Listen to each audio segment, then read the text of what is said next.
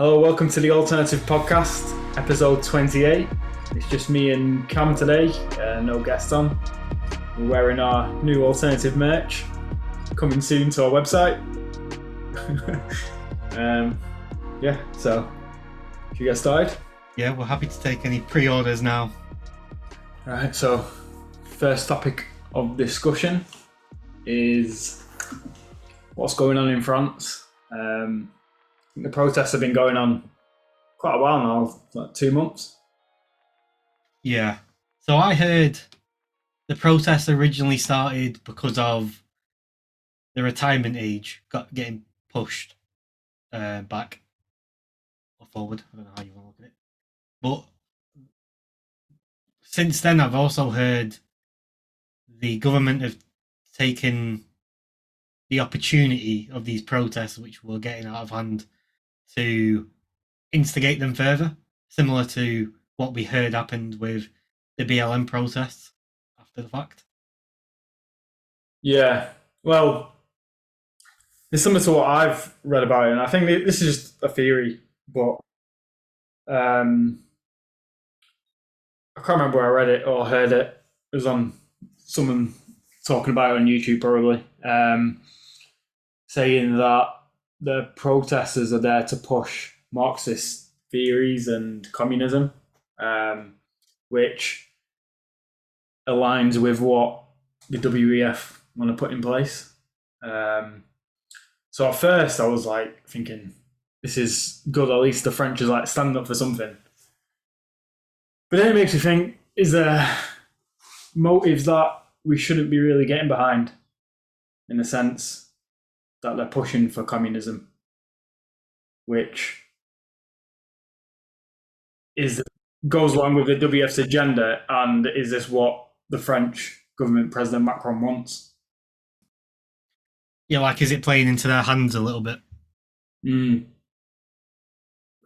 then, sort of you saying you've read the government are pushing the protests even further, sort of makes you think they want some civil unrest so they can implement their changes, their structural changes, the changes in the system through what the problems the civil unrest causes. Yeah, well, the way I'm looking at it is a similar way to how it looks for every country. And it was a way I looked at it when Canada had the protest, which didn't really, nothing sort of happened from them, really. I mean, they had a few protests and then it died down. Well, they had a few big protests and it all just sort of died down. It seems like France are doing the same thing, whether or not the government are getting involved to sort of stir the pot a bit and make it a little bit worse than it needs to be, for good reason. That at the end of, well, good reason in their sense, because at the end of this round of protests, which look like they've gone super far, there will need to be change made, and it's an easy way for them to force change into a system when everyone's not sort of doing, well, not living in their correct way. Yeah. It's a way for them to, if the people are calling for change, they can change the system to however they want to try and please the people. Like, they'll sell it as a way to please the people. Is it just another way to gain more control over the people? Which, from what we're looking at with Western governments, the more they get involved with things, the more it seems to be they're just trying to gain more control over the populace. Yeah. It makes me think, I know this is going a little bit off topic, but with the sea and when that came about, so the powers that be didn't like Trump being in charge. So we now know what the sea was after the fact. Do you think they played that card at that time to, whilst Trump was in power, to sort of disrupt his time in charge and be able to bring him down? To get him out of power. Yeah, basically to get him out of power, and they sort of played that card multiple. Sort of question I've got is Trump did go along with the narrative though.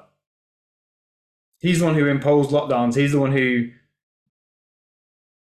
was telling people to get vaxxed before he wasn't, before he got voted out. But do you not think as well Trump? But I don't know. I'm not saying Trump's this perfect guy who was in power, and I don't know how involved he is in this disgusting system which is set up, because he must have some involvement. But then he does seem to be going against the agenda a lot as well.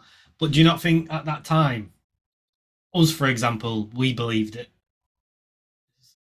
We believed what we were getting told by the World Health Organization, by that knobhead Fauci.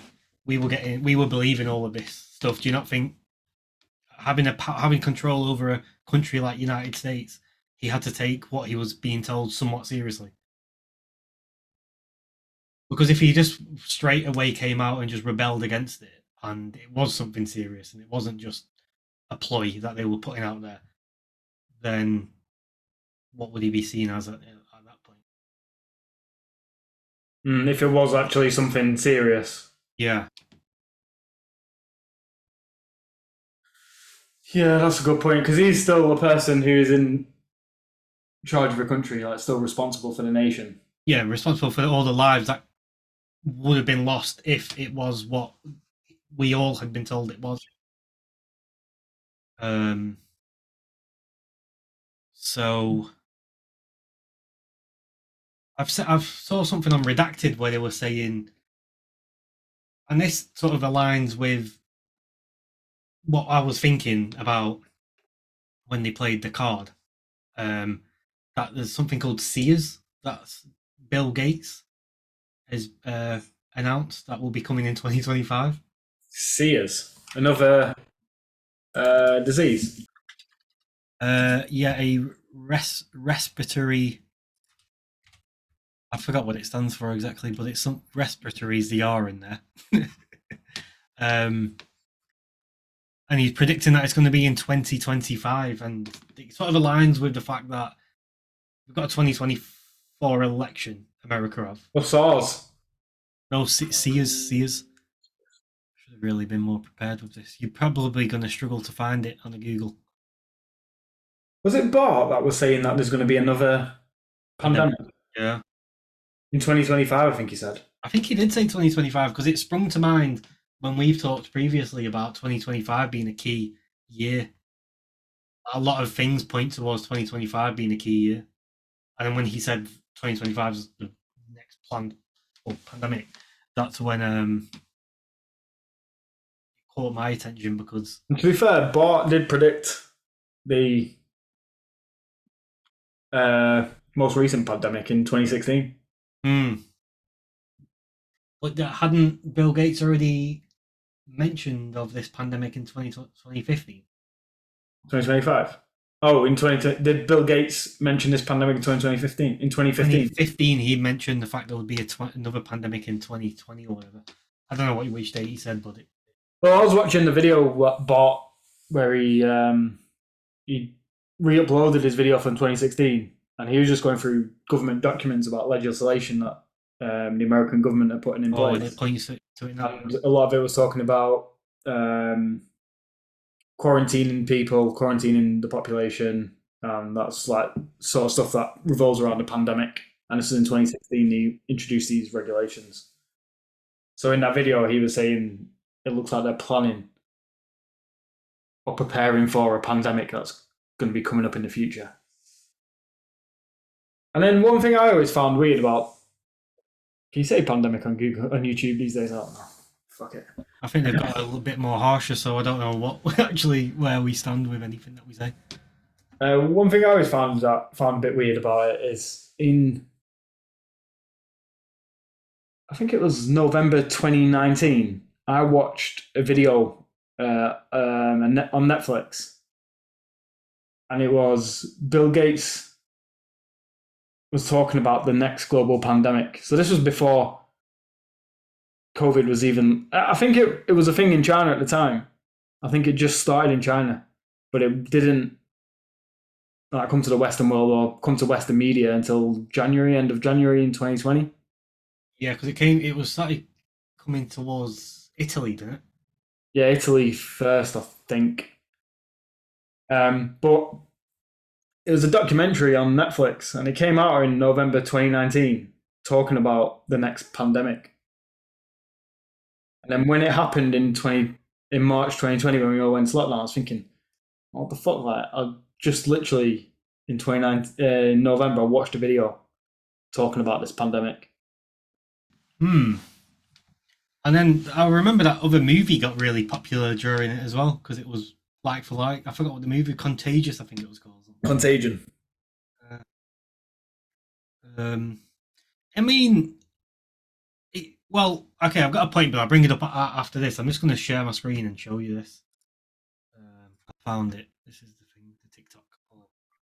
This is the video that Bill Gates put together, along with the team, complete with simulated news reports like this. This is really what they're preparing for us. This video is called Get Ready. Watch.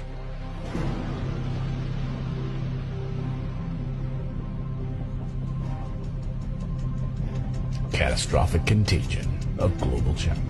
Breaking news. Two Latin American countries alerted the WHO of several outbreaks of a new infectious disease that's mysteriously appearing across the region. Severe epidemic enterovirus respiratory syndrome 2025. Oh, so that's the name, guys. Just write this down. That'll be the name of it, okay? It's SEERS. It's going to be called the Severe Epidemic Enterovirus Respiratory Syndrome, and 2025 is when we'll see it. So this was published on a news channel. No, well, I don't think it had actually been published, but they managed to get hold of the trailer or this clip that's not been published. As far as I'm aware, it's not been published. This one sounds a little bit more crazier than. Yeah. Of it. I don't think you can say that word. What? C word. All right. Yeah, just bleep it out. I'm not sure if we can or not. But yeah, what I was saying anyway about what you watched, that thing you watched was on Netflix, was it? Yeah. What was it called? So my question is... So I remember I've seen it, I watched it twice, right? It came out probably maybe earlier on in the year or 2018. It was part of like a series of just like factual half an hour. Oh, is it that explained? That's it, explained. So it came out as part of a series, but then they re-released it as like just a pandemic special, and it was just one on its own. And then I thought, like at the time I didn't think anything of it. I thought, I'll watch this again, like it's half an hour. So I watched it again, and then when COVID came in, or C came in, fuck, I've said it now. When it came in March 2020, I was thinking like, fuck, like they released it as a single away from the series. Yeah. I just thought it was weird. Once the sea had already arrived? Yeah. It could have been the fact No, before the sea arrived. Oh, right. And I remember watching it, and then I downloaded that game. Have you ever played it? Yeah, you were talking to me about it. I've not played it, though. I forgot what it's called. I might have played it when you told me about it. It's not like a zombie outbreak, though, isn't it? Yeah, it's just like a pandemic, pandemic, Outbreak. and then you've got to Try and control spread it around the world and make it as. Oh, you spread it around, don't you? Yeah. But yeah, my question with Netflix is, I am questioning Netflix because they're a media company just like Disney, a media and entertainment company. But as far as I'm aware, they're not sticking to the narrative. Because there's two things that I watched. The one about the airline that went missing. Did you watch that one? Yeah. Did you watch it all the way through to the final episode? Yeah. Where they just blatantly put all the facts out that it was a US. It was a US. The US basically did it. Yeah, but because it had some, they're sending some package to China. Yeah, I forgot what it was exactly, but yeah, technology, military technology.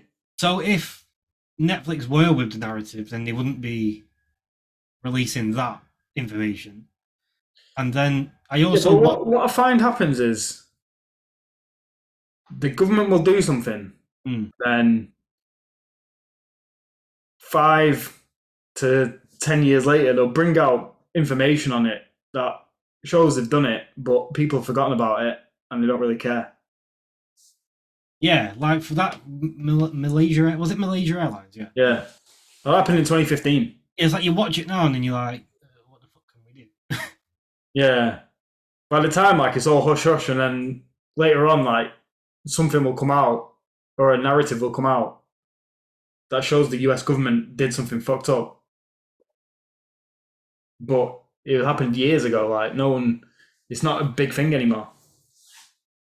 Well, this is going to have like this is just like a bubble that's expanding, and it's just going to blow up on them, right? Because they're doing the same thing now with 9/11. The 9/11 documents are coming out.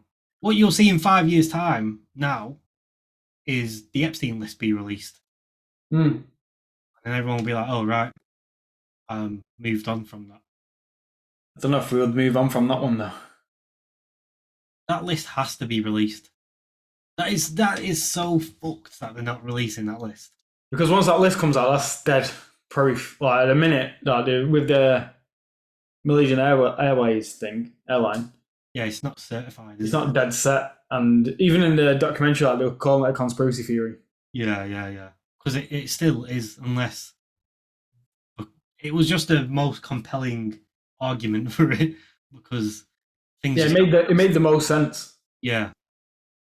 And then there was I watched that Wacko, which just shows how fucking ridiculous the FBI is. Shall I tell you about it? Or I'm gonna watch it. Right. You just watch it, and it just shows how ruthless the American FBI and the American powers are. Right, get this. I was listening to Majid Nawaz on Patrick Bet-David's pod, and he was talking about. So they're talking about Epstein, and then Majid was talking about Jimmy Savile. Oh yeah, you're saying it's the British version. Yeah, did you listen to it? I've not listened to it all. I got up to around about that part. All right, yeah, because I don't think I don't know if Americans really know much about Jimmy Savile. So he explains like what Jimmy Savile did, and he said that Princess Diana was visiting all the hospitals that Jimmy Savile was going to because she knew what he was doing and she wanted to fight against it. Which I think is mad. And then she got conspiracy theory. She got murdered. Yeah. If you actually look at the things Diana was doing, she was literally trying to take down the royal family. Yeah, going against the agenda. It's even with Prince Andrew, that information's out there, but no one cares. Yeah. Like that not even just the fact that Prince Andrew is a known paedophile. The fact that the royal family just cover it, they don't cover it up, but they just push it to the side. And everyone still pours their heart out for him. Yeah. I think the royal family needs to go. Yeah, I think I agree with that. I don't know. Like, I was listening to Piers Morgan's like a big royal family advocate. Oh, is he? Yeah, and he had a guy on his show. It was only a 10-minute clip. I was just trying to work out like where I sit with the royal family, because like, the British part of me like likes the royal family for what it is. I think it adds like stability to the country. In a sense, it's not always chopping and changing. It is what it is, and they've got a say in what happens, but they don't have like outright control. Like, they never really implement that outright control. But the other side of me thinks like there's so much corruption. Well, it's been infiltrated by corruption. Yeah, and I don't know if it's been infiltrated by corruption or it's always been like that. It probably has always been like that, because there was once a time where we didn't have prime minister. We just ran, the country was run by a king or a queen. Um,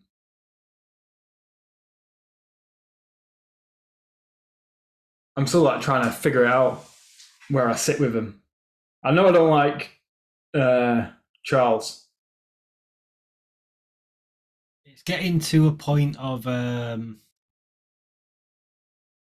it's just another spoke to the wheel, isn't it? The royal family, because they don't have insane amounts of power, but they have power which is adding to this wheel of the World Economic Forum and the global elite takeover and all that. But no, I don't really like Harry and Meg either. No, I think they're. Because I think like a lot of people are on like it's weird, right? Because you have on the royal family side and you don't like Harry and Meg, or you like Harry and Meg and you don't like the royals. No, I'm not like them both. I just don't like them both. It's like a reality TV show. Yeah, I feel like I just don't fuck them both. But I think Harry and Meg piss me off more than the royal family because they're just in your face all the bastard time. That South Park episode. Did you watch it? Yeah, That's the best episode that I've ever seen. What is he chanting? We want privacy. We want privacy. He's protesting for his privacy. They did an episode with Andrew Tate in it. Yeah, I've not seen that one though. Have you? I've not seen it either. I'll watch it. But I was right. I seen that they did an episode with Andrew Tate, and was it on Instagram? I seen it or something, and then everyone was kicking off like they're doing it on Andrew Tate. But I was like, it's fucking perfect that they did one on Andrew Tate because they're not picking a side; they're just fucking everyone over. And it's so. I feel like where South Park is where I sit. Like, it's like wacky. They're both wacky on both sides, and South Park just fucking goes into them and drills them both. Like, I think that's how I think as citizens or as people, like, we should look at society and laugh at both sides because the extremes on both sides are fucking hilarious. Yeah, and I get what you mean that it's a good place to sit right in the middle where South Park is because, but as time progresses, there's not many options for people that just want to sit in the middle. Yeah, I think sitting in the middle is probably the best place to sit because, from like a humor perspective as well, because you can just watch what's going on and just laugh at it, and it is fucking funny. Like, you've got fucking Andrew Tate on Twitter arguing with Greta Thunberg. Like, you couldn't write this stuff on. Yeah, when you actually look at it from like step back a minute and just look at the scene as if it's a movie, it's funny. Yeah. All sides of it are funny because you've got Andrew Tate who got, I know it's bad, but he got put in captivity in Romania, and then he's not allowed. He's not allowed to do any interviews or something? No, he is allowed to do interviews, I think, if he gets permission from the police. Oh, right, okay. So, did you watch the latest video that he put on? No. You didn't watch it? Oh. Where he got that guy who did the hit piece on him from Vice. Oh, yeah, you were telling me about it. I've not watched it yet, though. All right. So that guy kept ringing him, and he said to him, I'll speak to my lawyers and get it sorted out so you can come in and interview me. But obviously he didn't let him in his house. I'll put it on. Is it a long video? Yeah, it's about half an hour long. All right, let's not watch that then. It's funny though. He tweeted a picture of him because he goes to him. He goes, "What does he say?" He goes, "Oh, Andrew, I was thinking we could do another interview." And Andrew was like, "So you can do another hit piece on me?" And he goes, "No, he won't." He goes, "It won't be like that this time. I want to show both sides of the story." He goes, "I'm not with Vice anymore. I'm independent. But I'm going to do it with the BBC." And Andrew was like, "Oh," he goes, "If you bring me a box of chocolates, you can do an interview." So then he comes to like his house, and he's waiting outside, and then the guy recording, I don't know who it is, some foreign guy's recording it, and he goes to the gate and he goes, "Oh, Andrew's just woken up. He's just having his breakfast. He'll be with you in like 10 minutes." So then he just leaves him out the gate, and then he walks into the room where Andrew and Tristan are. And they're just watching him on CCTV, like, with the feet up, like, taking the piss out of him. And then the guy goes back out, like, 45 minutes later. And then he says, "Oh, Andrew said he wants his box of chocolates before he interviews you. Have you got the chocolates?" And he's like, "Yeah, I've got the chocolates, but I want to see him first before I give them to him." And the camera guy goes back, and Andrew's like there getting a massage from him whilst he's doing his work. And he goes, "Tell him to come back at 2 p.m. And then he tells him to come back at 2 p.m. And then he comes back. And then the guy goes outside again. He's like, "Oh, Andrew really wants that box of chocolates before he sees you." Or anything. They was having like a discussion for about 5 minutes about this box of chocolates. And he wouldn't give it to him. And he goes, "Andrew said if he doesn't have the box of chocolates, then you'd definitely not have an interview. Yeah. So you can either risk giving us the box of chocolates and not having an interview, or definitely don't have an interview." Did you give him? No, he didn't give it him. So then yesterday I saw on Twitter, Andrew posted a picture, like a Photoshop picture of the interviewer sat there on a bench, like looking sad, with a box of chocolates on his lap. Oh, he is funny though, Andrew Tate. You've have to. Yeah. He's it's like people like Andrew Tate and Russell Brand, who I don't know. I wouldn't say Andrew Tate really reports on anything. What Russell Brand does, but you got to give it to him that they can stay. Russell Brand definitely he can stay so comedic around the whole everything that's going on. Yeah. I like how Russell Brand does it because he talks about really serious things, but he makes like a mockery of it. Yeah. He's good the way he does it. Have you heard that there was an assassination attempt on Putin? Yeah, but I don't know how much truth's in it. So I think there's been footage released that there was a drone attack. The US apparently, isn't it? I don't know. I mean, let's have a look here. Well, Ukraine said it wasn't them, didn't they? Yeah, but so Daily Mail, BBC News, Mirror, they say this.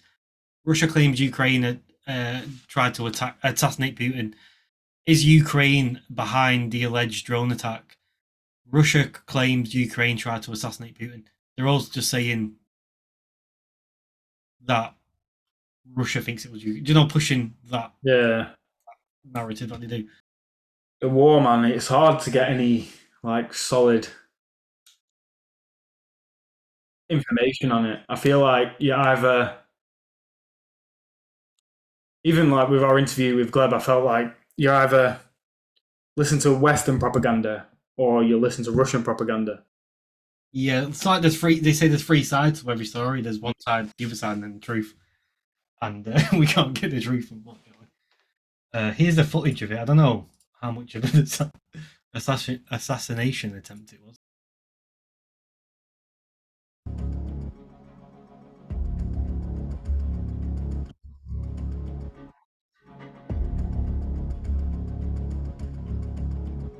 That's an awful assassination attempt if it is one.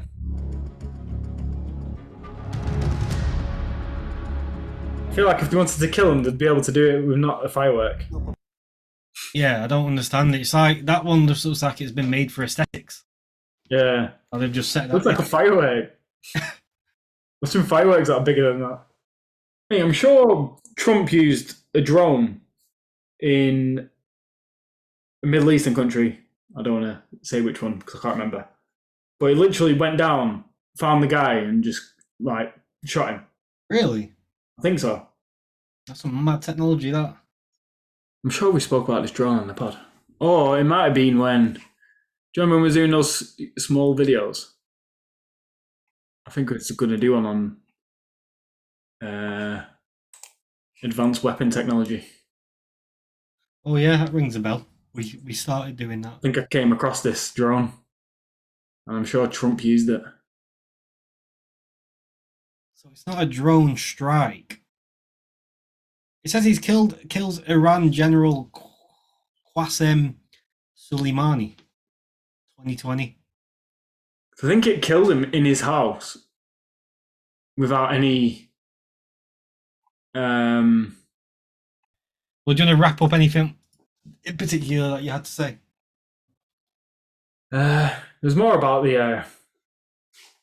So where do you stand on it? Where do you think Do you think it's something we should be supporting, or do you think it's the government led?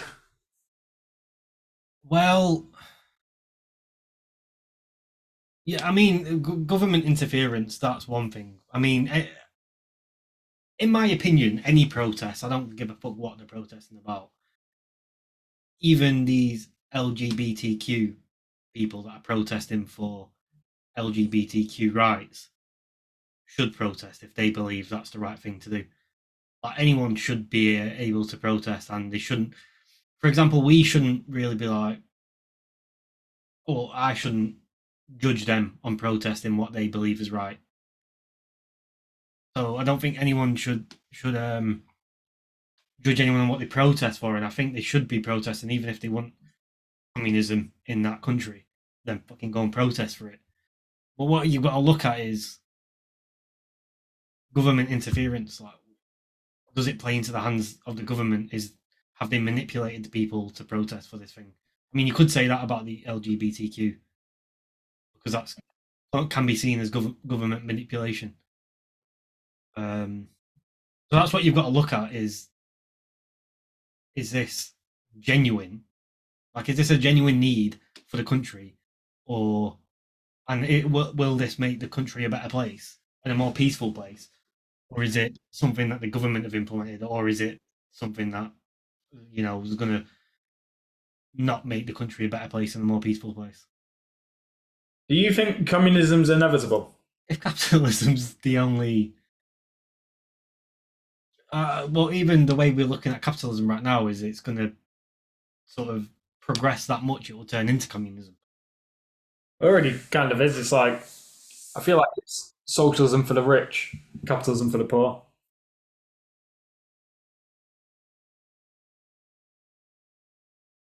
Where like if a big bank goes down, the governments will come in, bail them out. So that's ridiculous.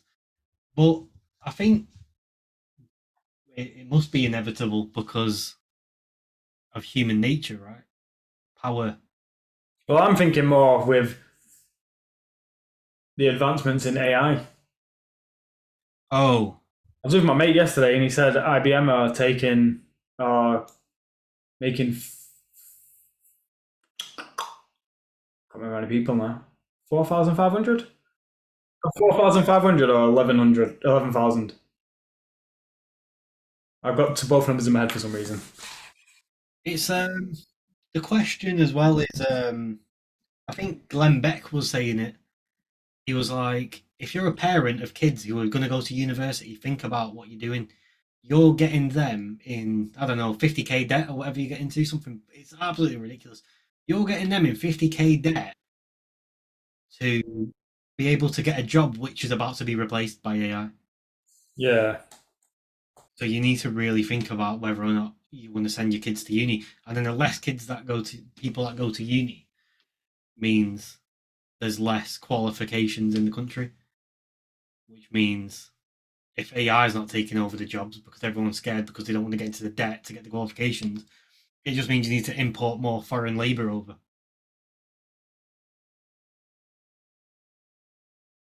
Because they're the ones that are going to be qualified to do the work.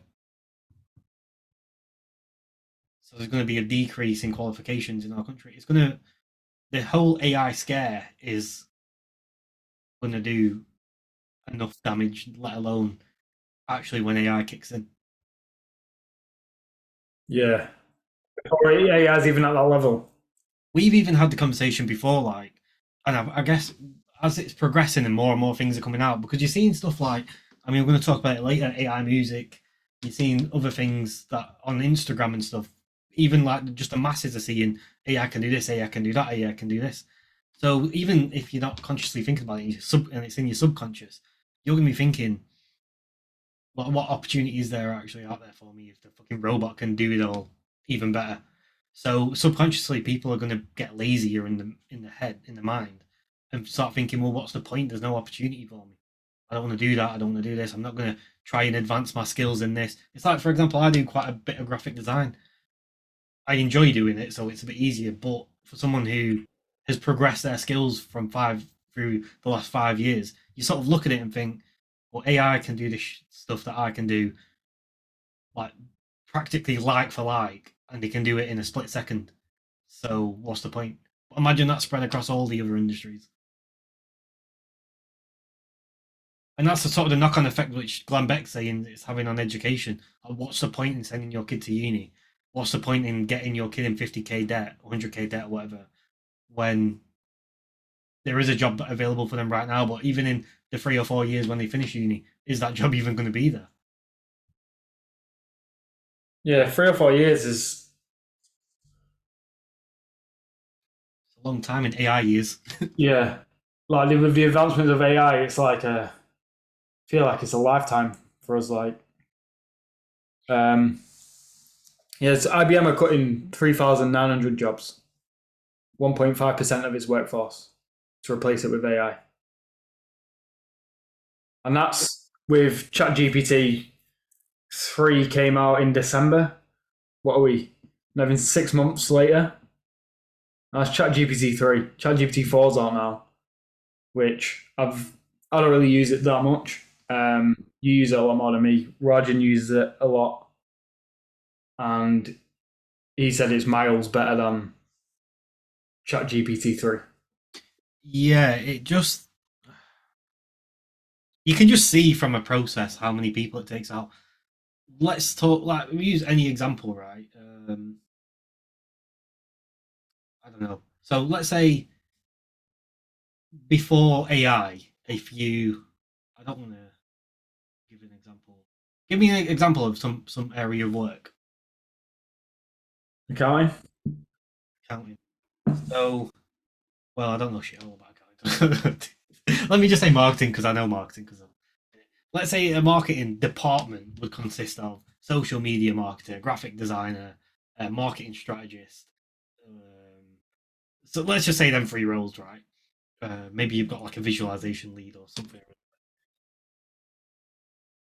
That They're 3 roles, right? So that 4 roles, let's say, that could make and let's just say you got a marketing assistant. Let's say there's 5 roles for quite a solid marketing department. That's one whole department, and then as you grow, that department grows and grows and grows and grows. That doesn't matter with AI because you don't need the manpower because you just need the machine. So that one department in a smallish business with 5 people, that as it grows could turn into 10 people, 50 people, 100 people. You're replacing that with AI. You only just need that one person for the whole time because you don't need a graphic designer because all you need to know is how to prompt. So you say, AI, act as if you are this is how you prompt it. AI, you are now a graphic designer. Create me something. Create me something that. And just puts that hat on, and then Yeah, and then you say, thanks for that. Now put your social media hat on. Tell me how I can run this out as a campaign. Give me the content. well, there's a tool that I was told about yesterday called Auto GPT. Basically, you can just say to it, like, find me the cheapest flights to Dubai from London Heathrow to Dubai. And it's like taking that layer that ChatGPT have blocked off, where it can't search and do. Do you know why they've taken that off? Because Microsoft invested into it for their Bing, and they don't want OpenAI to do it. They want Bing to be able Bing to do it. Yeah. So you can say to it when it finds the cheapest flights, or book me the flights to Dubai, and it'll book it for you. Like, you give it your details, obviously, and it'll just book it. So I guess once it's got your details, it knows it. So then next time you say, "Oh, find me some, I don't know, new cushion covers on Amazon," it'll find you some in grey. It'll find you them, and then you say, "Buy them for me," and then that takes out any personal assistant roles. Well, they've made it. Microsoft have made it. The trailer. You showed me the trailer for it. But this one's Auto GPT. There's one that some other developers have made. Copilot. You ever? Yeah, that's it. Yeah, he does that. Yeah. So all of these startups are good, but at the end of the day, how can Microsoft will win. compete? Yeah, with Mr. Bill Gates, Mr. Money Gates. Yeah, I was listening to Chris Williamson, and he had, Ray Dalio. He had him on. I think it was last week, and they were talking about AI, and there was mention. Chris mentioned this subculture in America that, like middle-aged men or men of our age who are able to work but don't want to work and don't work, and you just like sit at home, smoke weed, and play games all day. So if that subculture is already out there and AI starts replacing jobs, do you think that subculture will grow into? I think I might have watched a YouTube short of that episode with Chris where they was. What were he saying that socialism's already on the back foot because when AI sort of pushes socialism on us, as it will, no one's going to be doing anything to like help the world get better. Yeah, like people won't be going out meeting each other. People won't be having kids. It'll just be deadlock, won't it? Yeah, and AIs will just be running the world, or robots will just be running everything, like doing everything. I don't understand. And he mentioned, do you know that film Wall-E? I've never seen it. Is that the robotic robot? The robot that cleans the tip? The landfill. Yeah, but you're saying that if you look at the humans in it, they're all fat and don't do anything. All right. So I watched that film. Bring one up. Just type in Wall-E humans. Maybe let's get a clip actually. There's a clip on YouTube. 3 minute. Yeah. You have to put it all on. Just. I can't put it on at all, mate. Get fucking. Oh yeah. Just show a picture then. You like this? Yeah. They don't move. They just sit in the chairs. With the screen and the speakers and the ears. Maybe you want to watch the film to see what the humans are like. Yeah. Fun win. Is this getting cheap dopamine hits, it looks like? Fun win. Oh, and they just move around in the chair. Yeah. And they're all fat slobs. We're not even that far from that right now. No. Because I could quite easily sit in this chair in front of this computer and make money to survive off via my computer, order food to my... Yeah. We've said it on the pod before. Like, you literally don't need to leave this desk. No, you actually don't need to leave. It's just, yeah. But then obviously as technology advances and we become more reliant on it, it's just going to become even more so that we don't need to leave this desk. Yeah. And this could quite clearly happen where you just... Well, I don't even know why... I've not seen the movie like any time recently to know, but they seem to be moving around on the chair. I'm just wondering where they're actually going. Another thing I've been thinking about as well, do you think there will be a period where technology stops growing? Or something happens where we may even, our technological advancements might decline? They could decline through war. Through war, through natural disaster. Yeah. I think in terms of like the world progressing, I don't think, because if you look at the way it's sort of going up, technology, like look at the last 10 years, from maybe longer than 10 years before smartphones were around. Smartphones came in, smart TVs came in. I don't know, 5G's coming, 4G. 4G changed the world, man, with the technology advancements. Now, I guess 5G's here, ChatGPT's here. It could only get to a level where it plateaus out, couldn't it? I don't know if it can go back down. It could plateau. If it does go back down, it'll be due to some disaster. Yeah, war or natural disaster. And is that not... more likely than technology just going straight all the way up? Or I don't know, because I was thinking about this the other day. Right, it's funny that you brought it up because I'm not saying it's going to go back down like to there, but it could go. yeah, Right. well, any sort of movement down is like Bit hard. volatile. But I was having this thought the other day, right? That I didn't really look at the way it could go down, but I was like, technology is just on an upward curve, and it has been for I don't even know the last thousands of years. There was a point, obviously, you believe what Graham Hancock said, that we have fallen off through natural disaster. But the way it's going up and up and up and up and up, what does it mean? It just means colonization of Mars, colonization out of space. Keep finding technology comes out to keep using materials that we find on these other planets to just breed us further and further and further. That is I feel like that is what humans are progressing towards. Like, that's the only thing I can think. I don't think anyone's got it as like a clear goal. Maybe Elon, but I feel like that's the only progression. Like, what else is the point in all this progression? Do you know what I mean? Yeah, unless we spray like a virus. It's only to spread out or leave Earth. There's a theory, right, where I'm going to botch this theory up big time, but it's good. I don't know the name of it. Where if you look at us as a virus, and then look at the universe itself and how it just keeps it's ever growing and it's ever spitting out more galaxies or whatever.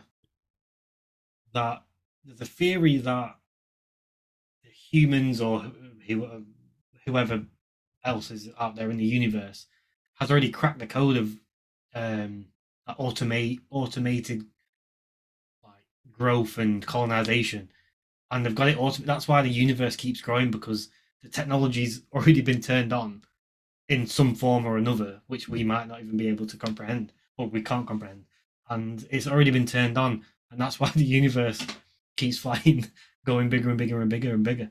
It might be a simulation where someone's done something on the algorithm for the world to just keep growing and growing and growing and growing and growing, and it can't be controlled and it can't be shut down. It hurts my head when I think about this kind of stuff. But they've not lost control of it. Yeah. And then there's, I don't know, this is just something I'm adding on to the end, but all these other little sub things that think about we've grown from caveman times were just like another part of the algorithm which has been built to grow and grow and grow and then expand on another like realm of the universe. I don't know if you want to call it realm, but another part of the universe to grow even further. And imagine dotted around the universe there's hundreds of millions of Earth-like worlds where their sole focus is to grow the population and expand out, and that's just what's going on. Do you think there's a intergalactic federation? Well, that's one of the other theories, is that we landed here. We landed here in a space battle. Have you heard this? Crash landed. That we had to escape the battle, and we came to Earth, or we crashed onto Earth or whatever, and because there was nothing on Earth, and we just had to go through generations of restarting everything, we just got dumber and dumber and dumber, and just forgot everything that happened before. Yeah, I think what's that guy called? Does he say this? Billy Carlson. Maybe. Yeah, because it was around about that when I was going on to my Billy Carlson videos that came into. I think he said like, we've forgotten all the manners that we progressed that much. Like, we were all civil with each other, but then when we got to Earth, each generation got dumber and dumber, and forgot how to treat each other and started fighting. And I think it was that on that more primitive. Was it on that concrete podcast? Might have been on that. Yeah, that's a good episode, that podcast. The other side of it is people are like, oh, they need to stop AI, but stop AI and do what? What do we do? we stop AI, that means like our technology will stay Stagnated. the same. But then what do we It's do? not stopping AI now. No. Elon Musk's made a new company, hasn't he? Have you heard? No. What did he say? It's like the toothpaste is already out the tube. Is that what Elon Musk said? No, I don't think Elon must say that, but Oh. that's what they say about, you know, when things have been like, released and then you can't put it back in. Yeah. The toothpaste is already out the tube. That's funny. Here, Elon Musk. This is on the 14th of April. Let me share my screen. You and the guys at home there. Companies incorporated in Nevada. Elon Musk created a new company dedicated to artificial intelligence called X.AI.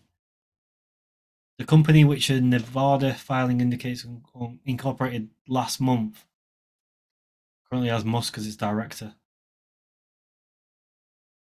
I don't think there's much information about the actual company out there, but Musk has purchased thousands of GPUs to power an upcoming generative AI product. Musk planned to create an AI firm to compete with the Microsoft-backed OpenAI, which was Musk's in the first place. What sounds like is going to happen here is he's getting shit scared of what Microsoft or OpenAI are doing with AI. He's going to build one to like counter that one, and then they're going to end up having a fucking AI war. I don't know what good it'll do there. Oh yeah, Twitter's renamed X Corp, and he's made this one called X.AI. Yeah. Well, that article there is something I was going to talk about. Godfather of AI quits Google. All right, lead us in. Yeah, so this geezer quit Google. He's worried about. So basically, what you're saying, what I was listening to, is saying that Google were investing into AI for years and trying to build something in a safe way. But then OpenAI came out and integrated with Microsoft and Bing. And this is the first time ever that Google, as a company, as a search engine, have been under threat of like losing market share because they've always been on an upward trajectory. So he left Google because Google then started to think, oh shit, we need to compete with Microsoft. Otherwise, we're going to lose a foothold in the market. And because they're competing with Microsoft, they're getting more. They're not going about AI in a safe way that he initially wanted to do. Right. Okay. So they're going about it in more of a ruthless, competitive way, which can be a recipe for disaster. Yeah, because then they're in the AI race, aren't they? You need this article. Shall I close it? No, you can close this. So this guy is said it on the article. He's considered godfather of AI, and he's worried about the future of AI. Which, if an expert's coming out and saying that, like, kind of makes me slightly worried. I think at this point it's probably correct to be worried because ChatGPT is absolutely just fucking ripping the world apart. But then you've got, well, this for instance, this guy leaving, and then you've got the fact Elon Musk's made one called, well, XAI. It's a bit like these guys know something that's about to happen. You've got like big people in the tech space, other than the ones who aren't as money hungry. For example, this guy, he's just an engineer. He just likes. His passion is AI because that's what he said. He won a Nobel Prize. 2014 was it? Is that what it said in the article? So this is his life's work, and 2018. he's pulled out of it because he's worried about the direction it's going in.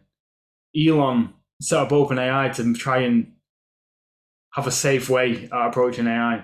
So they were going about it, these experts were going about it in the right way. But then the money-hungry companies, Microsoft... If soon as Bill Gates gets involved, you're like, this is a disaster. He's changed the game where he's thinking commercially. we need this now and we need it to do this now, but it might not be ready for it to do that yet because it's not sandboxed properly or in a safe environment.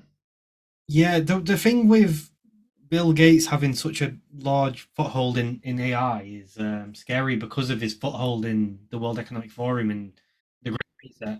They've obviously got all of their stuff aligned. We'll put a pandemic out here. We'll get this in 2025. This will get them here. We'll fire fucking Tucker Carlson here. They've got everything aligned so their plan can roll out. And yeah, but what you've just said just sprang to mind that it's like you see it on movie. I know this is like cliche with the AI, but you see on movies and stuff where something's not ready and they're like the power hungry guys like fuck it, let's go, and then they end up like shooting off or whatever, and it ends up in a fucking disaster. This is exactly what's happening with Bill Gates. Well, you can see it, not even a movie, just some real life examples. Cyberpunk. The game wasn't ready. They released it and it was a shit show. Obviously, AI is different to a game because the game's just on a file or a disk. Like, It's the same process that they're but taking. it's similar. Like they could release some of this AI. They don't know. Well, I've listened to a lot of engineers talk about it. They don't really know how it works behind the scenes. And they're connecting it up to the internet. Who knows what it could do? And it could be a. I was listening to Breaking Points and what's that bird's name on it? Crystal. She was saying it could be perfectly fine. It could be a 90% chance it's not going to cause any problems, but that 10% chance is a massive thing. Like, there's still a 10% chance there that it could. Well, she doesn't even know the Absolutely. percentage. That's the other thing. Yeah, she's just going like, but she's saying if it is a 10% chance, it's still 10% is massive. It affects the human race as much as people are saying it's going to. But then it's like where. So okay, let's say at this moment in time today, there's a 90% chance it'll be fine. Things are that's not going to be it. Things are they're going to want to make it better. Bill Gates is going to want to make more money, more power out of this. It's going to get to a point where it goes 80% is going to be fine, or 70%, 50%, and then it's going to there'll become a point where power hungry men like fucking Bill Gates will just keep pushing the boat to that fine margin until disaster strikes. Mm. Well, I guess it's something that's outside of our control, so we can just sit back and watch the show. It's one of them, isn't it? That's a good way of looking at it because I think we had the chat when ChatGPT first came out, and we both came to the same conclusion that it's going to get a bit spicy the next 5 years. But all you can do is just sit back and fucking enjoy it. Well, enjoy it or just ride the wave. Ride the wave and just see what happens from it. It's interesting though. You can't stop it from. It is interesting. That's the other thing. It's like it's exciting. Yeah. We know how fucked it is, and we know some of the main players who are fucking about. But at the same time, you're quite curious as to what will happen if it starts working out.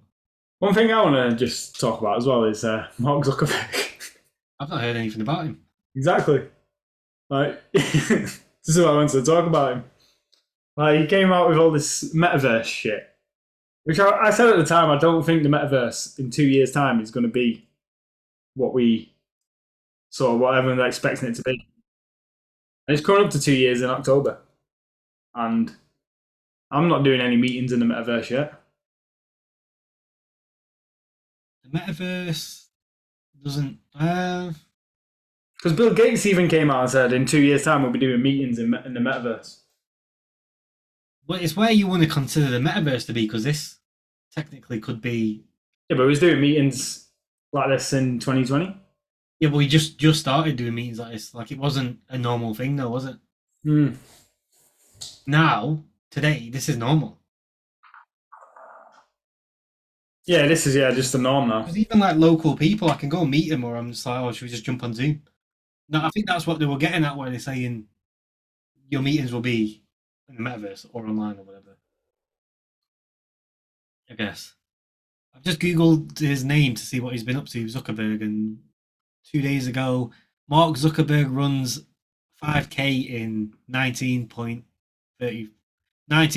minutes 34 seconds. All right. He's running 5Ks. Yeah, because he changed everything to Meta and then just turned around. Well, I think we were talking about it with Jay when we were talking about the VRs and stuff. When we were saying the game won't begin until Apple release what they need to release because everyone's brainwashed into Apple so hard. Yeah, they change. So, like we said on the pod, when Android come out with contactless payment, it's been on their phones for 5 years before Apple have got it. But then when Apple's got it, it's like the next big thing. Well, wireless charging, I had a Nexus phone, Nexus 4, I think it was. And when did that come out? 2012, 2013? And then Apple released wireless charging in 2017, I think, or 2018, 5 years later. And then wireless charging is the big thing. Well, to a lot of people, that's when wireless charging started. Yeah. That is when it began.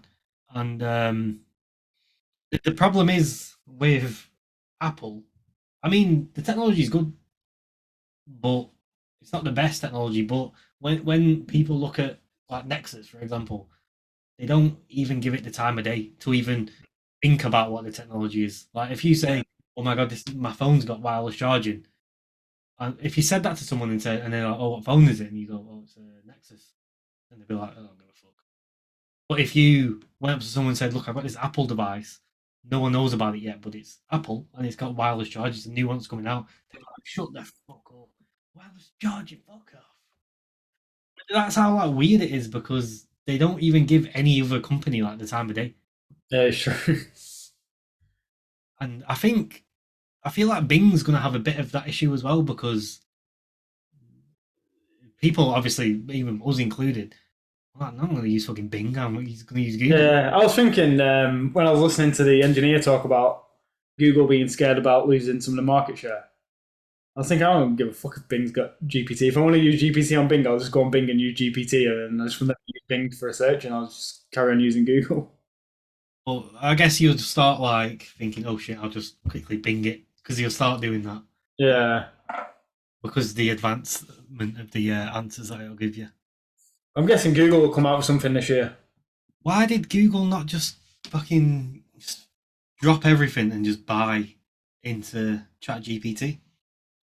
Well, he was saying he wants to do it in a safe way. Oh, right. But yeah, Microsoft are a bit more ruthless.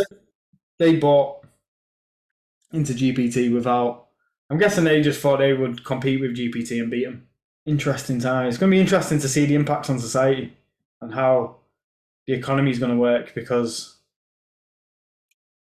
if people aren't working, money's just being funneled to big tech. The economy's not going to work. So that's why my thought is socialism inevitable, because that money's going to have to be redistributed somehow to keep the economy pumping. After talking to Mike when he talks about on the podcast, check it out if you haven't already. When he talks about living in sort of like in a pure socialist society, I don't know if technology takes over the jobs and we're forced to go and get universal basic income. There's no turning back from that when that decision gets made, because there's no jobs ever again. Yeah. And the new jobs aren't going to come out because AI will take care of anything. So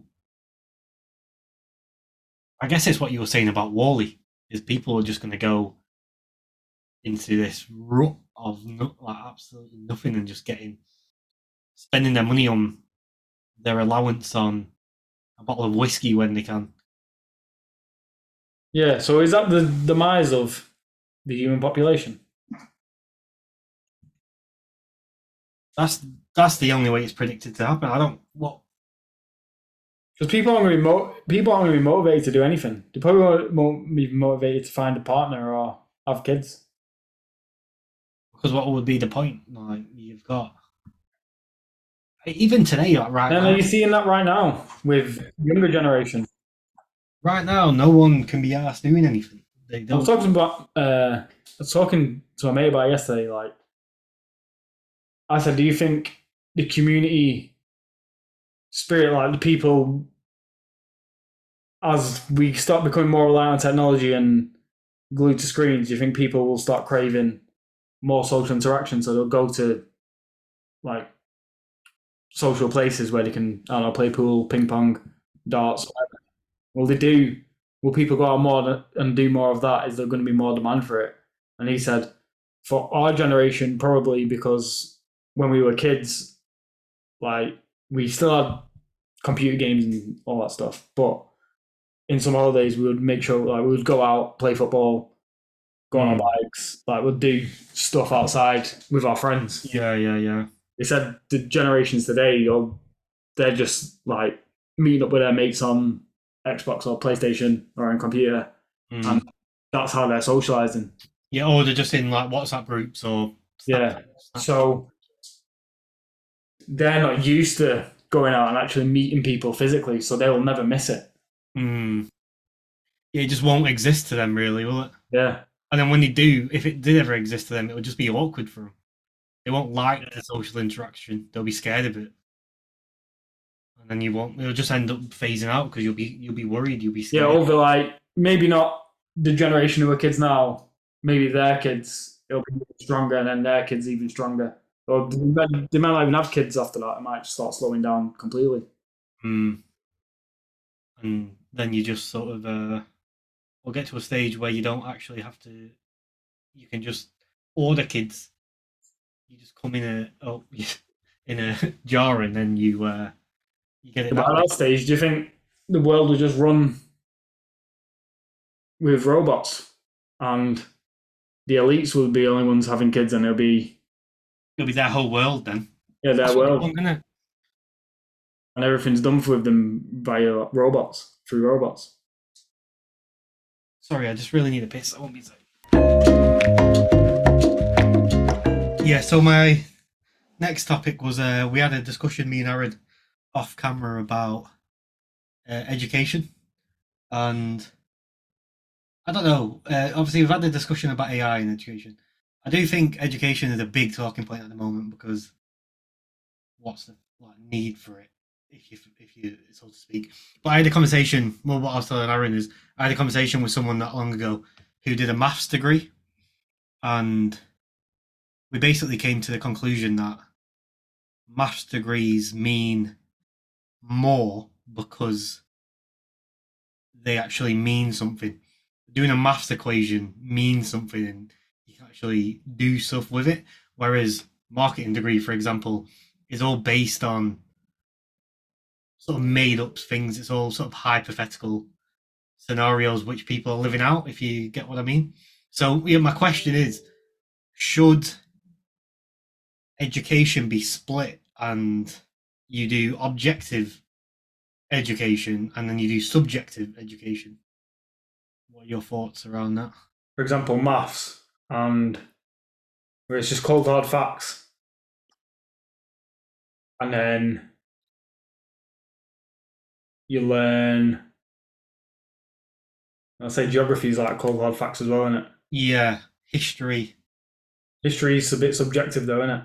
Yeah, that's what. Well, in this new employee of education, it should be called hard facts. I feel like history should be called hard facts, but history is a weird one because it depends who's telling you the history. Yeah. There's a like a fine line because well, for example, let's just go down another notch. Like obviously you've got English or language or whatever you want to call it. I don't know what it would be called in America. Isn't our education's already split up? But what would you call? In England, we have the class English, where you learn about the English language from Shakespeare to just. See, I'd say that's cool. That's objective. It's also got some subjectivity to it in the sense you've got the freedom to express the way you've learnt the language in an objective way. You've got the freedom to be subjective with that language and how you use it. Yeah, so it's that subject, for example, is a much more complex. That's too complex of a lesson or a subject to break into one or the other. Because there is an absolute cold hard fact of the English language. Yeah, there's like the rules and the grammar of the English language that are you can't really change them unless but you can change them. That's the thing, because like you see rappers and poets, they changed English language to suit how they want to portray their message, and you get slang which changes the English language. Politicians also do it. Recession and yeah. Whereas it should be cold hard, but then the creativity side of it comes into it where it can be changed and manipulated. Yeah, and I suppose like if what we're talking about is for it to actually mean something meaningful, because creativity is the only reason we are where we are today. I think creativity is the soul of a person. How somebody expresses their creativity that's how their personality comes out. Yeah.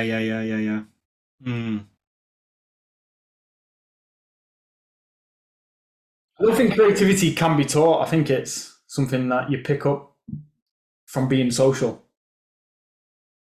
I wouldn't necessarily say it's from being social, because I think a lot of highly introverted people are super creative. Because think about it, right? You've got these people that play video games that don't even talk to people at any point. But when it comes to like creating a mod for a video game, it can be some of the most creative things that I've ever seen in my life. But is that influence not through being I'm not saying be social as in like go out with friends and be the loudest person in the room. Like being social, like you could be reading a book from somebody who's written that book. Would you consider that being social in the sense you're reading and understanding their way of thinking? So I think creativity, your experiences have to start from somewhere, and a lot of it comes from how other human beings behave, how other human beings write, how other human beings present their thoughts to you, and then you comprehend those thoughts in the way you comprehend them. Do you know what I mean? You don't have to be going out to the pub and talking to people all the time, but you can be social, like just through reading and watching movies and watching people podcasts. Yeah, so how I'm seeing this is let's say someone's a blank slate as they are when they're born. Yeah. And through your life, you build your creativity or your ideas, your thoughts around what experiences you've had. But to bypass sort of like a stagnated set of experiences, because you've only got so much time or so much capabilities to have these experiences, you could read a book in a couple of hours that could tell you the experiences of someone's full life. So you could actually take on board someone else's full life through reading a book over a couple of hours, or you could listen to a podcast or a conversation on an episode, which just gives you 30 minutes. You might listen to it and you'll get a lot of experience, or might not be direct, oh, this is my experience, but just through listening to other people's ideas and thoughts on how they approach certain questions or how they sort of come to an answer. Well, I guess, like creativity comes through experience. Social, I think, is mainly experience as like the main like bracket, and then the subheadings like social, I think, falls under it.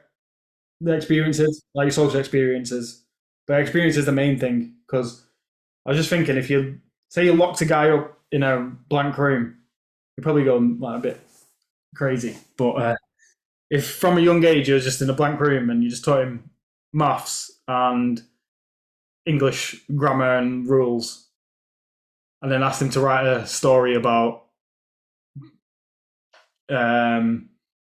somebody who went on an adventure to India, Yeah. but all they knew was the words India, adventure. They don't know what an adventure is. They don't know what India is. They just know what the words are, but they can't. They wouldn't be able to be creative with it because they've not experienced or not seen anything. Well, then there's another question on that then. But how useful is that vocabulary? Not knowing, for example, when a kid's learning how to speak or learning vocab, they're shown like a card which has a ball on it. It says ball underneath. And then when they go out and they're going to play football, they're like, Yeah, they know it's a ball. yeah, what's that going to actually? That's actually a weird thing to think about. Like, how does that work in someone's mind? Yeah, would they be able to still use English language if they've never Seen the ball. the objects that you're learning about or the things that you're learning, or done like run, for example? If you just sat down, you don't know what run is. They've never had that feeling of run, because even us now at this stage, there's a lot of vocab out there that we don't know. But if someone tries to teach us, or we try and learn a new set of vocab or a new set of words, we can relate it to our other experiences. So let's say there's a random word out there that means something. We can relate what we know about what's sort of connected to that word to work out the best possible scenario of what that word actually means, if you get what I'm saying. Whereas someone just in a room, they'll know chair, they'll know table, they'll know pen, paper, stuff like that. But then you go and tell them it's about, like, I don't know, like sand castle on the beach. What the fuck does that even mean?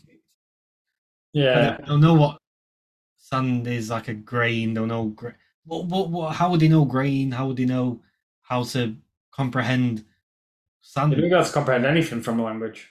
Because there's even certain things where I've heard about some, like a new word or some new vocab, and put it together in my head, and then when I actually find out what it is, it's not what I thought it was. And that happens quite often. I guess that happens quite often with a lot of people, that they sort of cling onto the wrong sort of thought process, and then they end up going on a tangent which isn't entirely correct. All their life's going to be is an endless amount of tangents on what things could possibly be. They'll probably like just go fucking insane. Yeah, that's what I was saying. Like, they'll probably go insane if you did that to them. Yeah, fast as well, because their minds wouldn't be able to think these things. It'd be good at maths though, Yeah, because maths is something you don't need experience for. You can just learn the formulas. You look at the numbers, you know the numbers. Go back to your question. I think it's a difficult one, education system. the education system at the moment, it worked, and it is a good system, but it's not good for modern day, and it's infiltrated with corruption. Yeah, that's what I don't like about it, is ideologies that are being forced upon. I don't think any ideology should be involved in education.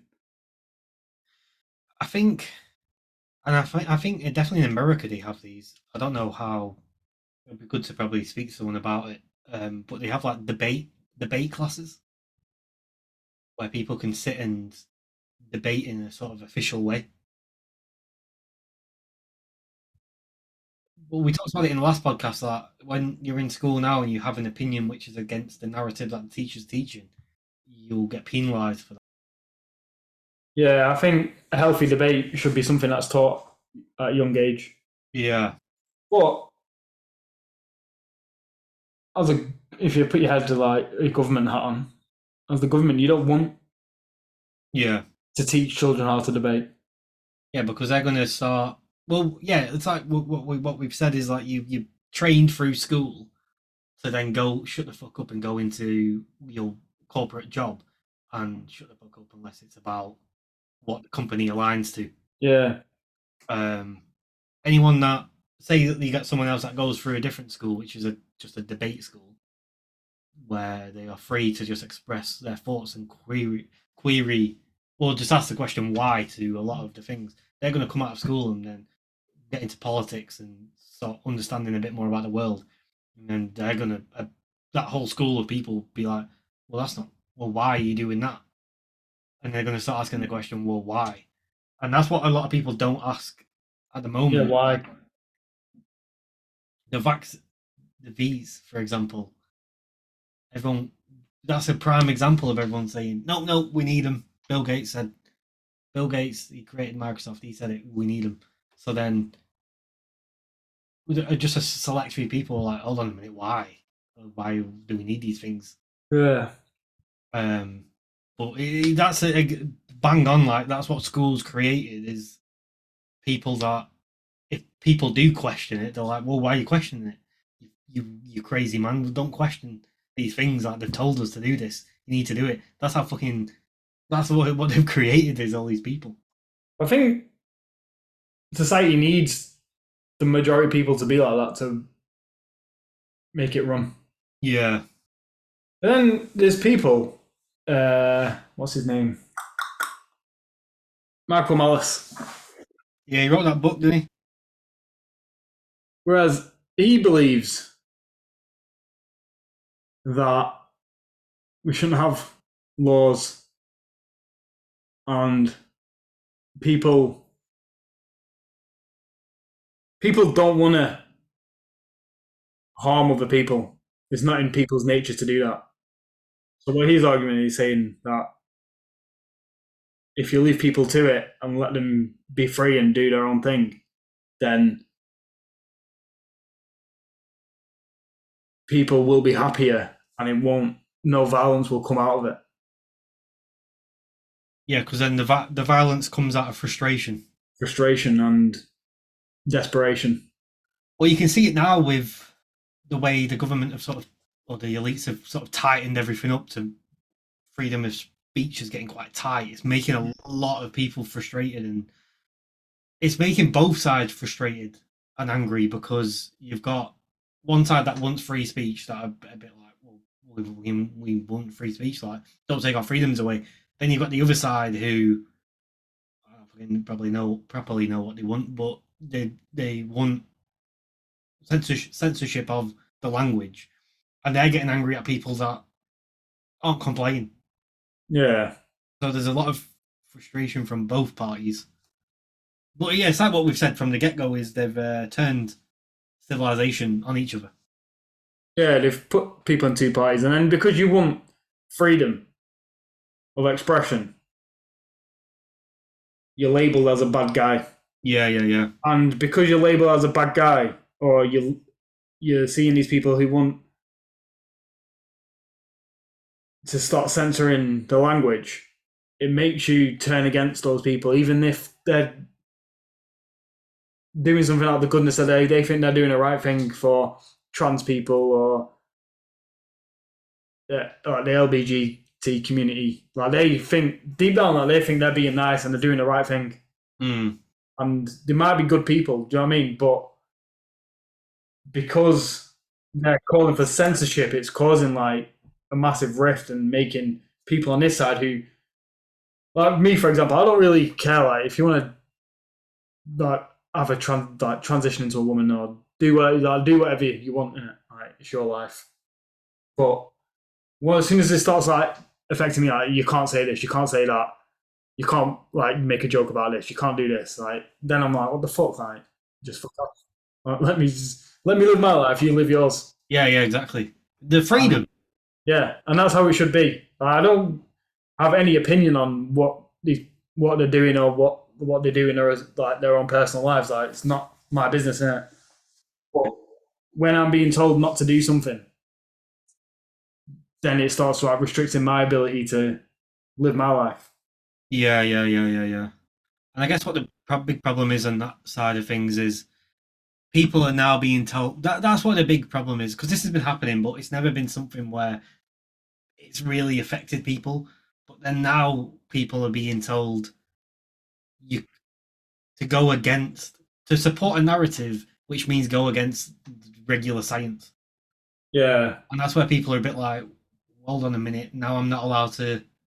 That's really restrictive when you can't, for example, say there's two genders. That's when people are like, well, hold on, that's a bit. I can't say that. That's a bit like you're taking a piss out of Yeah. me. So it's I don't know. It's kind of it's in a way it's light. What it is light, but at the same time, it's one thing is it's the beginning.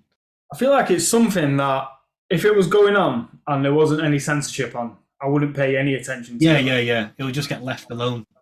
If it maybe one thing I'll pay attention to is if children are being taught that there's loads of different genders at school, like confusing children. I don't agree with that because I feel like children should just be taught like facts, science about that stuff, and then be able to express their own creativity in ways that they want to, not being pushed certain ideologies and being told this is how it is.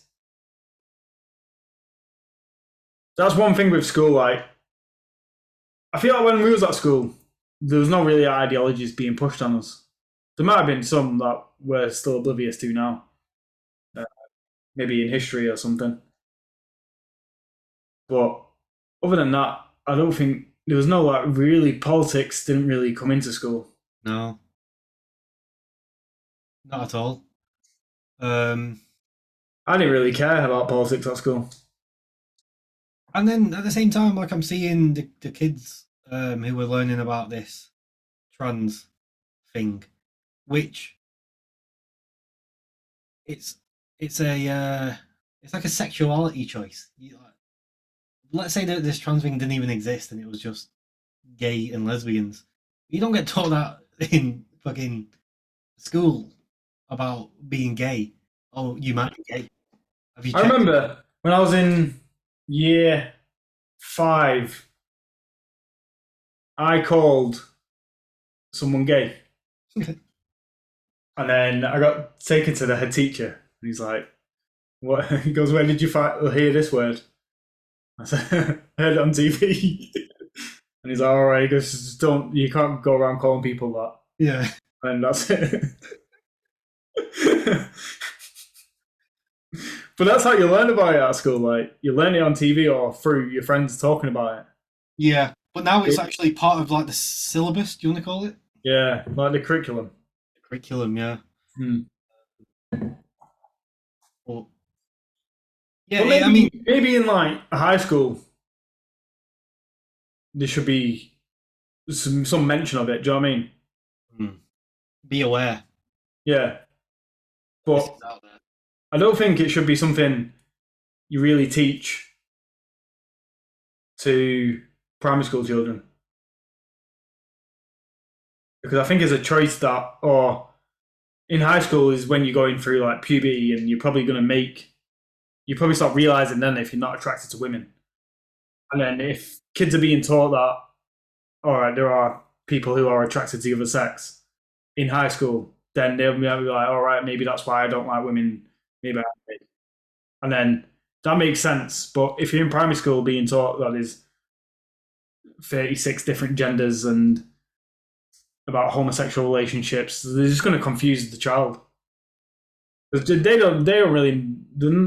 A primary school kid isn't like, doesn't really know what a relationship is. Yeah, you don't really get that until you've start going through puberty. Yeah, when your hormones kick in. Yeah.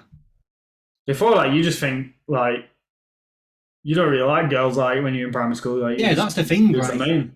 Yeah, exactly. That's the thing. So these are getting taught that. Do you know, like when we was in primary school and an adult will be like, "Oh, you fancy her," and you're like, "Oh no, she's disgusting." You're at that age where you're like, "Oh yeah, no, I don't fancy her. That's disgusting." If you're at that age and they're saying, "Oh, you might not be attracted to the other gender," then you're gonna be like, "No, I'm not. I don't like that." And then you're gonna go through life thinking, "Oh." And they're so easily like, I think kids are so easily like, what's the word?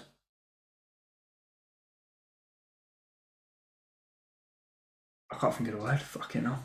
Mine's gone blank today. Manipulated. Not manipulated, because I think that's a bit of a harsh word. Oh, I know what you mean. Sort of like led astray. Yeah, like you can easily like tell a child something and they believe Gullible. it. Gullible. Yeah. Yeah. Because they're young, aren't they? They don't know. They think you're an adult, you know. So you tell like if I said something to our nephew, he'll probably be like, all right, and then go back and tell his mum and dad like as if it's gospel. But yeah, and you can't. I just don't think you should be teaching kids too much about relationships at a young age and let them figure themselves out first until they're in high school when they're at a mature age, then start teaching about relationships. I think it's true though. Like I just don't think children need to know about it. No. It's I don't know. It's just creating a bit of a funky generation that's going to come out at the end of this. Because we're not actually seeing the long term effects on this. This has happened recently, right? So I don't know. Let's wait a couple of years and see what that generation is actually like in high school. Yeah. I don't know. But another thing I just want to quickly go back to is what you were saying about Michael Malice, and I don't know if that would work. I would like to think it would work, but letting everyone go free might work for a few years, but then people are going to go into their own tribes sooner or later, and I guess it's human nature to. It's something that I want to look more into because I can't picture it. Well, is it not the white? Is his book called The White Pill? I think so. Yeah, The White Pill. A Tale of Good and Evil. I might listen to his first Rogan podcast. Like I'm guessing he goes into it quite deep on that. He's been on Rogan like 6 or 7 times, hasn't A he? few times, yeah. He must have a book on this theory that he's got. So I do think like my political leanings. I wouldn't say I'm a full anarchist, but I lean more that way than what's the opposite of it? Socialism or Well, I don't know if totalitarianism? anarchist is I don't know, but is it not just completely different to the narratives of any sort? Well, do you remember that political thing we looked at? It's like a graph. Oh yeah. What's it called? See, somebody who sits on the right and on the right of the libertarian, right in that corner. I'd say he is a anarchist, free market capitalist kind of guy. Right. Okay. Who wants like the market just to run itself and society to run itself. I'll probably say I sit. If you move left a little bit. No, a bit more. Sorry. Move more towards the center. Yeah, right, and then move it up. Down a little bit. I'll probably say sit around here. Maybe a bit more to the right on the left-leaning economic thing. Maybe bang in the middle of that square, to be fair. Yeah, I'd say around there. So, who would you put in this category up here? Like, I think that's pure tyranny, that. And then this side? That's pure Marxist, like Stalin. And then down here, you've just got a lot of... Down there, I don't know how that would work.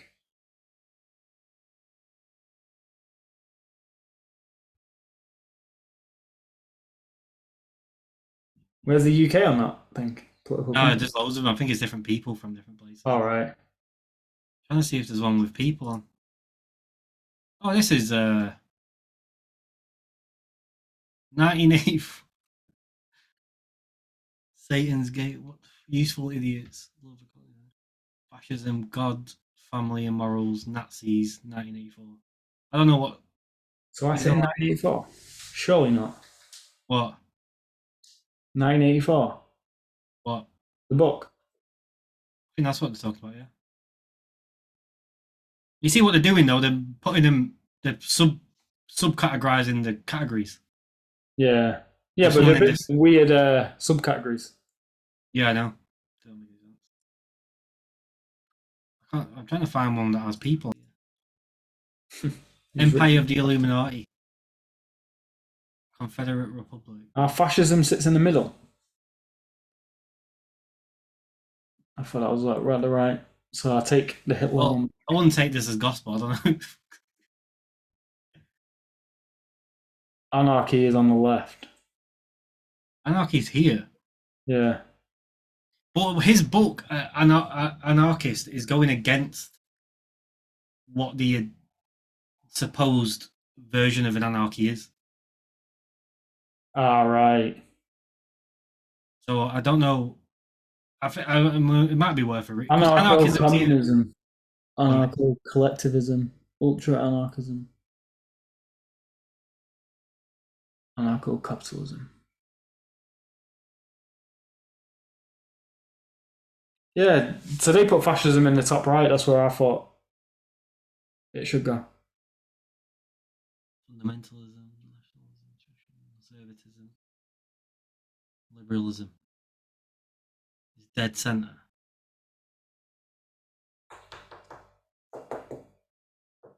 Socialisms, communism. It's a decent graph, this. It'd be interesting to do that quiz again, actually. Yeah, at this point in time. Yeah. Because I think, when did we do it? It must have been about a year ago. Just over a year ago. Yeah, the political compass. I think I did sit close to where I said then. Maybe I've gone a little bit more right. I was left, weren't I? I think so. I was just left of centre, even. But I also think do you think because of today's political climate, I'm putting myself further that way because I feel like there's been a shift in where I think I am politically. Yeah, maybe just try the quiz again and answer the questions as honestly as you think. Yeah. Yeah, I'll try again before we do our next pod. Right, we'll both do it. Come back to it. Shall we wrap this one up? Where does ChatGPT fall on the political compass?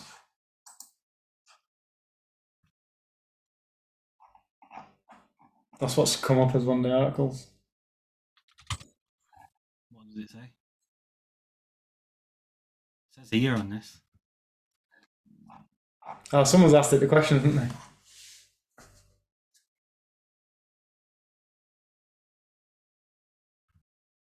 Very left-leaning, isn't it? It is left-leaning. When you even ask it the questions. What's this? I put Hitler there. Reagan, Trump, Bush, Russia, China, Marxism. ChatGPT there. Gandhi.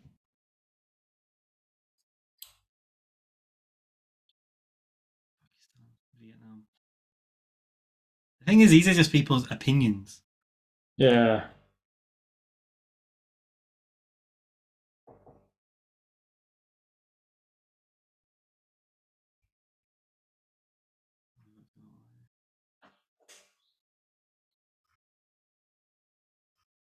Yeah, because I guess it depends if you're doing it, how far left you are.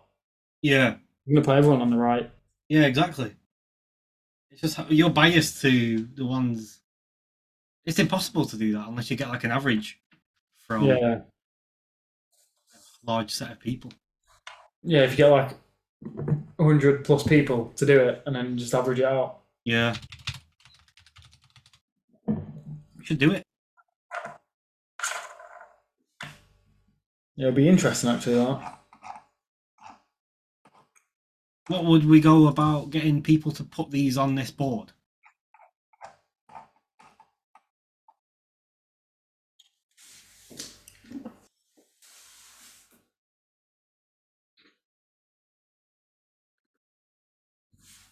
See, like this was done in 20. So, all right, for example, this one here was done in 2020, right? The US presidential candidates. And one thing I've noticed is Tulsi Gabbard has been put there. That's in 2020. I bet whoever did this was to do it today, she wouldn't be there. Yeah, I bet she's moves more to the right, innit? Yeah. And up. I wouldn't say up. I don't think she's authoritarian. I think maybe down. Libertarian down here. Not that far down, though. Yeah. But... Or maybe they'd leave her in the same left or right, or maybe move her down libertarian-wise. I think that's about right. Now. I would say so. But then someone else might not agree. Yeah, that's what I mean. Yeah. Is whoever's done this, and if they are left-leaning people, and after Tulsi Gabbard's actions, they would put her on the side against them. Yeah. Just naturally. Where would he put Trump?